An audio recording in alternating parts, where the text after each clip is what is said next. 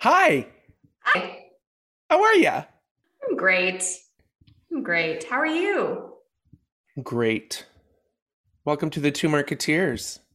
Thank you. I'm not, well, I'm not really welcoming you because you To are me? one of the two Marketeers. Welcome, welcome, Welcome to Lindsay, other to your people. own home. I've not left, so I So, do so not need true. to be welcomed back, I but have not left. I would be welcomed to leave. That would be great. Well, you would welcome leaving. You make it sound like your kids want you out of the house or something. Yeah, we're at the opposite of that phase. I went out once and I came back to a post-it note for my oldest child that said, "Stay home, mom, love, child." Ah. We're so chill this week. Last week, or last session, you were jacked on serendipity. I think it was. Oh my gosh. When I listened to that recording, I was like, wow, you need some yoga or something, or like no more coffee or a lot of magnesium. It's a lot of things. Yeah. I know I was really jacked. But now we're just, this is me doing the Um, om. It is a um, beautiful day. Thank goodness. It is a beautiful, sunny, warm day. It's, the famous April of Ontario that all Ontarians tend to forget we have, where it does rain a lot and it can snow one day. And today is a really warm day. But enough about the weather. I saw something funny this morning that says people in Toronto wait all spring to wait for spring to happen. Like, this is spring. Spring is winter and summer mixed. There's That's no really middle ground. good. This is what spring is. There's no like 10 degrees This Celsius. is it. It rains and snows. That's why, as a parent, you can't. Now, this is the transition period where the hallway is lined with winter boots, rain boots, indoor shoes, outdoor shoes, water shoes, any type of shoe, sandal, boot available. And it's when you hate your house because it's Oh, like so many shoes. there's just so many shoes and so Oh, many jackets, and it's like the garage. so The many. garage has bikes, sleds. It's just this, Yeah, bikes and skis together yeah, because Lord knows what the weekend will hold. Shall we yeah. bike or ski? Basketball net, basketballs, volleyball. It's just like it's that Yeah, craziness. snowsuits and puddle jumpers at the same time. Anyways, I've been dying to share since I think it was yesterday morning. I heard it on the radio, and they were talking Oh, about this big cool thing that happened in I think it was Dallas, and it was drones. It was a drone manufacturer did this stunt, and they basically did this show with all these drones that then positioned to create a giant QR code in the sky. don't start. I'm finished. Do not start. So how's that? This is like an ode to Lindsay. People just knew. They scanned their QR codes, the QR code, and it brought them to. Have you ever heard of the term Rickroll? To be Rickrolled? I don't know if that was. Rickrolled. Yeah. No, I've That, not. I think it's this phenomenon that Rick Astley has come back, like how they're sticking Rick Astley, never going to give you up into things. I don't know. They said you would, people who scanned it were Rickrolled. Basically, it would take them to the video of Rick Astley's "Never Gonna Give You Up." Stop it. I love it. Like that I couldn't thought have it was the happened 2 years ago. drones. I thought it was the drones trying to show their proof of vaccination. No, that's so expected. It's just the idea. It's almost like it proved to me. It proved something, right? Like we have evolved. That's true. Because think back to when it was like QR codes. Okay, well, we have to make sure that they have the QR reader, right? The QR code reader. And do people even know what they can do with it? And do they know that that will trigger? I mean, now it's what happens when we come into a restaurant right away. We have to show our QR code to show that we're vaccinated. Still, many restaurants still do it for the sake of, I think, just behavior, but you have to scan for the menu. The menu's on your phone. Like it's Mm-hmm. just, it's almost like a lifetime of evolution. And the QR code, no one has to be told what to do. Yeah, that is a monumental moment. I could appreciate it more if I hadn't crawled under my QR code soapbox and never gotten out of there for the last 10 years. A QR code soapbox. Yeah. Were you alone? I'm going to guess you were alone. Me and our dear friend Meg under there together. The world's going to change. Revolutionaries. So I guess that kind of makes me think, because I think a lot, you know, I have lots of time to think. And I just thought, do you think they mapped that? Do they think they kind of had to think about the idea, and was it just a crazy idea? But like, how much thought had to be, if anything, that had to think about, you know, how do we get their attention? Why would they care? What's new about this? How, you know, like the whole thing was just a stunt, right? But was it a company that did it? Like who? Yeah, did it was this? the drone manufacturer. The drone company. Yeah. But don't you think they could have put something like, no offense to Rick, is it Rick Astley? Yeah. Rick Astley? No offense to that person, but. Oh, he's had enough offense. I don't think there's. I know, but like something more valuable once scanned so that people would be like, oh, I should be, you know, I guess it's just a stunt. Sure. Okay. No, I think you're right. Is what were they trying to do? I think it's just about, what were they trying to do? I'm guessing it's just innovation. You know what I mean? Like some innovative stunt that, if anything, even to themselves, I mean, we can't give them more credit. I mean, it is just a drone manufacturer. Who knows? But almost a test. Right. What stunts are typically, in my experience, especially from a PR standpoint, I remember having to come up, having worked with beer companies for a long time, literally sitting in boardrooms with 20 other agency creatives or account people, whatever, saying, okay, we need a stunt. We want to do a stunt for April 1st and that sort of thing. And I'm sort of like, I don't know if the timing was April 1st that they did it. Okay. Maybe I should have done my homework. But I think you said this, just, you know, true good creative or good ideas are the kind of ideas that are so simple. And someone said, why didn't I think of that? Right. So I was just kind of thinking, okay, this is perfect for now. It proved a point, and that's that we've evolved. And with that example of evolving so quickly, let me just pause there. Imagine the emotional connection that you're making with the people who are scanning that, just from a fun, do you know what I mean? If you're a drone company, that's exactly the kind of sentiment you want them to feel. Very cool. That's so cool, right? How fun was that? What an interesting application of a technology in a way that I never thought would be used before. These are all the sort of subconscious things that give it buzz, that make it buzzworthy. Right. If that's happening and it works, and it becomes, this wasn't industry news, this was world news, and it was just fun, and they talked about it, they laughed about it, they were like, how cool is that? What was really interesting on the Rick roll idea, the Rick Astley thing, was it had a real spin for radio, and that's where I heard it.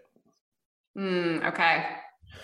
Then what do we do when that kind of connection is made? And we, you know, you and I are always, and anyone in our industry on the creative or strategic side, are always looking for new sort of breakthroughs, right? And then the next thing we want to do is replicate it. Or I say we, but it's, you know, it's kind of the task is, well, the client wants this. They loved what this was, so go replicate it. And then go away, and we come up with a great idea and we sell it. This is where I think Lindsay would be in the room, but well, she's lucky if she'd even be in the room, because there's nothing really, there could be something strategic about it, but when it comes to just come up with a great idea that's like this, what strategy is there? So you've been a busy woman, perfectly in time of when we started this darn podcast, where you know, started your own business. You've been mapping, and you've been mapping with me, for our clients. Let's talk about this, because I think of journey mapping as one thing. And then as you and I have been talking about, and we've been talking about how important it is to make an emotional connection now for brands with consumers more than ever. It's the only way to really gain that trust and to really build that long-term relationship, which is what marketing can and does do when done right. You've been talking about empathy. You've been talking about, you know, customer journey. You've been talking about customer experience. You've been talking about experience creators. You know, marketers are now experience makers. Look at me. Wow, you're being a very good student. I know. I am a good student. From an accidental teacher. The Accidental Teacher. Isn't that a movie? Lindsay, Tell us about this mapping, because I'll be honest, I did a little bit of research, and there's a lot of kinds of mapping, and I know you do a few of them. What are some Yeah. of them, and what value do they bring, and where do you think, what experience have you had over the last couple of years where you're really seeing trends, or, just tell us about this painfully difficult thing you have to do, because I can't do it, of mapping a journey or sentiment. Well, it's one thing to just like talk about all the different kind of maps. I think going back to your example around the drone, if we can just step back for a second, I think a lot of people would question or they already don't know what you're talking about. So when you say that someone's scanning, and this has been the big debate around like trends and technology, right? Is that someone's scanning a drone set up, like an installation, essentially. Who even knows if it's a QR code? It's just a bunch of drones in the sky with their phone. They would be like, that's not making an emotional connection. A lot of people would say that that's not what that is. Okay. That it's just some sort of stunt that they're doing to get attention from people. And I think that we were even talking about this yesterday or the day before, that we know that emotional connection can drive brand results and performance. But a lot of people would assume that emotional connection is like, I said this last time, babies and puppies, right? It's like tears and Clydesdales and sunrises and puppies running. Like that's it, it's like that type of like heartfelt, tear-jerking, like emotional connection. But emotional connection, and I think what we're really understanding from like consumer motivators and desires and different things like that people have, is that emotional connection isn't just crying, right? It's also humor and entertainment. And there's like a spectrum, a variety of different emotions, where emotional connection has actually evolved as well, from like the ideas 10 years ago to say, emotional connection used to be just crying, and now emotional connection is so many other things. Which I think you've illustrated that really beautifully with the QR code example, in that connection is a surprise and delight moment, and it's entertainment, right? And it's the brand showing their value to people in an entertaining way. And that emotional connection of entertainment and fun and joy is also what can create a connection with a brand. Right. So I think that's kind of like the first point to be made in all of those questions that we were just talking about. Oh, I love that. I just love how you opened with making the emotional connection and understanding the journey and that sort of thing. She said people already don't know what you're talking about. Right. And they would say like, hey, someone's scanning a phone. That's not an emotional connection. I didn't feel sad, or I didn't cry, or wasn't heartfelt, like whatever that is. And it's so much more than that now. And actually, we were also talking about this the other day. It's so curious in advertising and marketing, the kind of emotions you feel like you're allowed to invoke when. So 2019 was a very funny year, I feel like, in advertising. There's a lot of humor out there. There's a lot of brands doing silly, fun things. So they were connecting with people in that emotional way of humor. So not just babies and puppies, but also funny things that where you're like, that brand gets it. They get me. It's culturally relevant. That's funny. Yep. Pandemic hits, you're no longer allowed to be funny. So we are, and literally in briefs and in asks and challenges on creative, on strategy, is like, no more humor. It's not the time. So we are now, I think it's probably been very recent, like the last like 3 to 6 months, where you're now allowed to be funny again. So there was this like halo of only we're in it together, heartfelt, supportive, emotional connection that was allowed. Right. And now you see things like what this drone company is doing, where we're allowed to entertain. We're allowed to do something that's funny and silly. People are looking for levity. Because there's so much heaviness in the news, in the world, in the economy. And I think we're past enough of a pandemic time to say like, okay, we're allowed to be funny again. We're allowed to be entertaining. So then stuff like this drone company comes up and you're like, it's appropriate and it's funny. So that's great. And that's an emotional connection again as well. So the emotional, it's so interesting to me to see like the emotions we're allowed to invoke as communications professionals as culture and times shift, right? Mm-hmm. When you say we're not allowed, though, is there something good in that that says now that it's allowed, it's because we know the consumer is saying it's okay? So that's exactly where journey mapping comes in, and empathy mapping, and all of those different types of tools. So that's where we can then get into like what those tools are. We need to understand the only reason we can say we're not allowed to be funny is because we understand culturally what's going on, the landscape, and how people are feeling. So it's not like we're not allowed because we're going to get in trouble. It's like we're not allowed because the consumer sentiment and mindset is not there. So if you do that in a time when their mindset is not there, it's not what they need, right? They're not. And it's going to be offensive. It's going to be inappropriate. And the reason it's going to be those things is because of tools like empathy mapping that have really allowed you to understand where people's mindsets and hearts and minds and everything are at right now.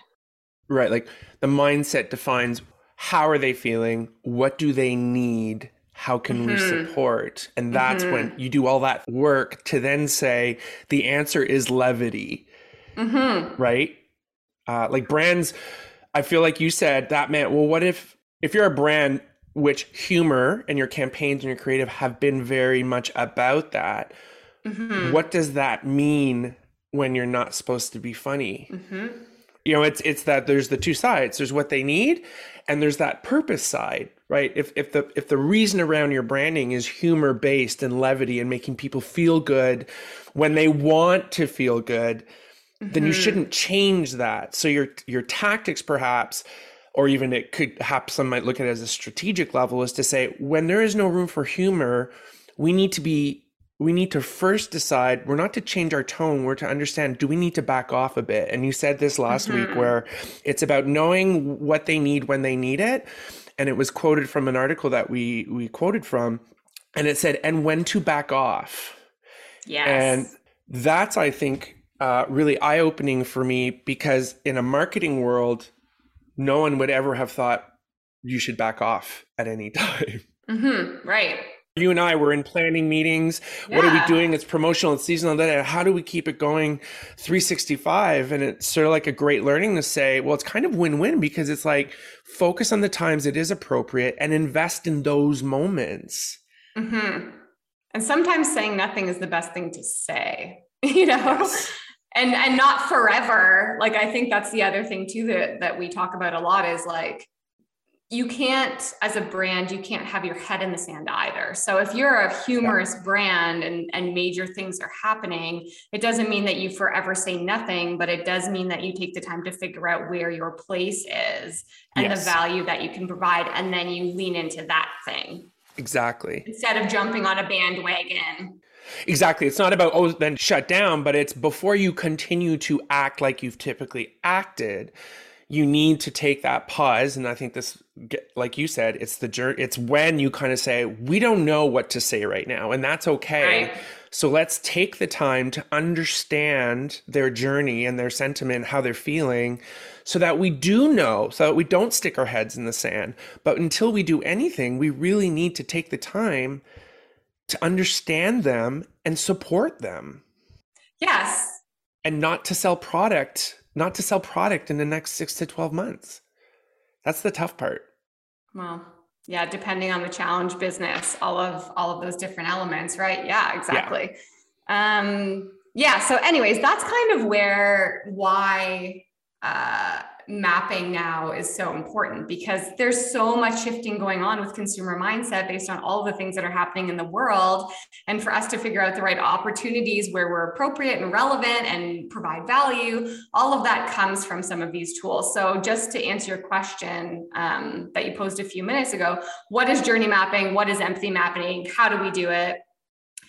You can do it a ton of different ways. There's free tools online. There's so many different resources. So you can definitely do what works for you. And what I do is I've now kind of evolved this to mission mash a bunch of things together in a way that work. Yeah, that work well for like my clients and the challenges and asks that we have, where typically journey mapping would start with like kind of a 5x5x5 exercise where you would figure out, as an example, and it doesn't have to be exactly this, right, 3 to 5 different personas. So who are the targets? Who are the people that you're talking to? That's a critical first step, figuring out who the people are. And a lot of brands haven't figured that out. So you need that first. Right. And then figuring out what scenario you want to map. So what situation are you in? So for the drone company, as an example, it could be like, we're launching a new drone and we want consumers to shop for them. So this would be like a drone buying journey, as an example. Right. So you figure out who the people are, you figure out what scenario we're putting them in. And then where the 5x5x5 thing comes in is that you do 5 phases of the journey. So like searching, consideration, narrowing it down to a few companies, deciding to purchase, like those types of phases. Okay. And then what we do is we start to ask ourselves about 5 questions at each phase of the journey. So what might that person be asking themselves, or what barriers are they experiencing? What challenges are they up against? So that we can start to understand the places we fit in their lives throughout the journey. Okay. So that's kind of journey mapping as one set of tools. And then the way that we layer in something like empathy mapping is kind of a different thing separately, where it's more, again, you figure out who the people are, but you're trying to more think about what are they thinking? What are they feeling? What are they doing? What are they saying? So this is more around mindset and those types of things, actions, conscious things, subconscious things. And the fun way of how we do it, or how we've done it for our clients together, Sean, is like we mesh that together. So we do the typical journey mapping exercise, but we also layer it in at each phase of the journey, what they're thinking, feeling, doing. And then we even take it a step further to say, what are the key messages for the brand? So based on what they're thinking, feeling, and doing, what can we say? Yeah. And then where can we say it? So it's kind of like a mixture of key messaging as well, and channel planning. So basically for us, it's now this grand exercise, which has serviced the needs that I have really well for the questions I'm being asked at a strategy level. But essentially mapping can come to life in a ton of different ways. And I would recommend looking at those different types of tools and figuring out your ask and what might work best for you. Yeah, there was even something I saw. I was just curious. So I went through and found a bunch of stuff. And there's just, like you said, Lindsay, if we sent you off, not you, Lindsay, but listeners, if we sent you off and say, Google it, map it out, we have a funny story. It could be overwhelming. And I think Lindsay really brings some great sort of practicality to it, where it's like, listen, there's no right way. There may be a wrong way, meaning it's not the right application of the solution you're looking for. But really it's about, in my experience with you, Lindsay, it's never been the same twice, although the outcome is very, very similar. Yeah, the look and feel is similar. The practice and process and content is so different. Yes. And that's important, as opposed to, it's kind of the opposite of what people think. It's the same process, but the outcomes are always different.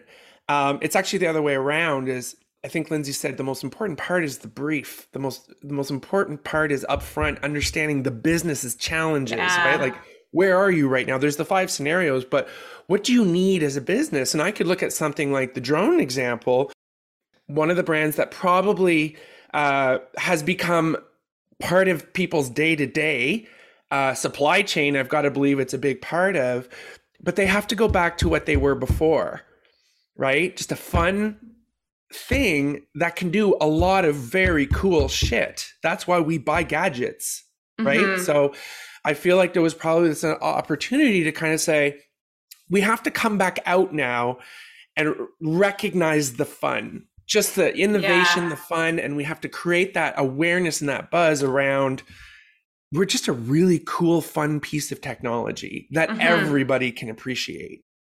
I mean, what they may have uncovered if they did any sort of journey mapping as a company is that, like, people are feeling overwhelmed by innovation and technology. It's probably like That's some of the sentiment. It's complicated. There's so much happening. I don't know where, if I tried to buy a drone, where would I even look for that? How do I narrow it down? What is good for me? And do I have kids? Do they need to use it? So there's probably a lot of overwhelmed feelings happening out there, as well as a cultural sentiment of, wars, pandemics, economy, financial loss, all of these elements to say right.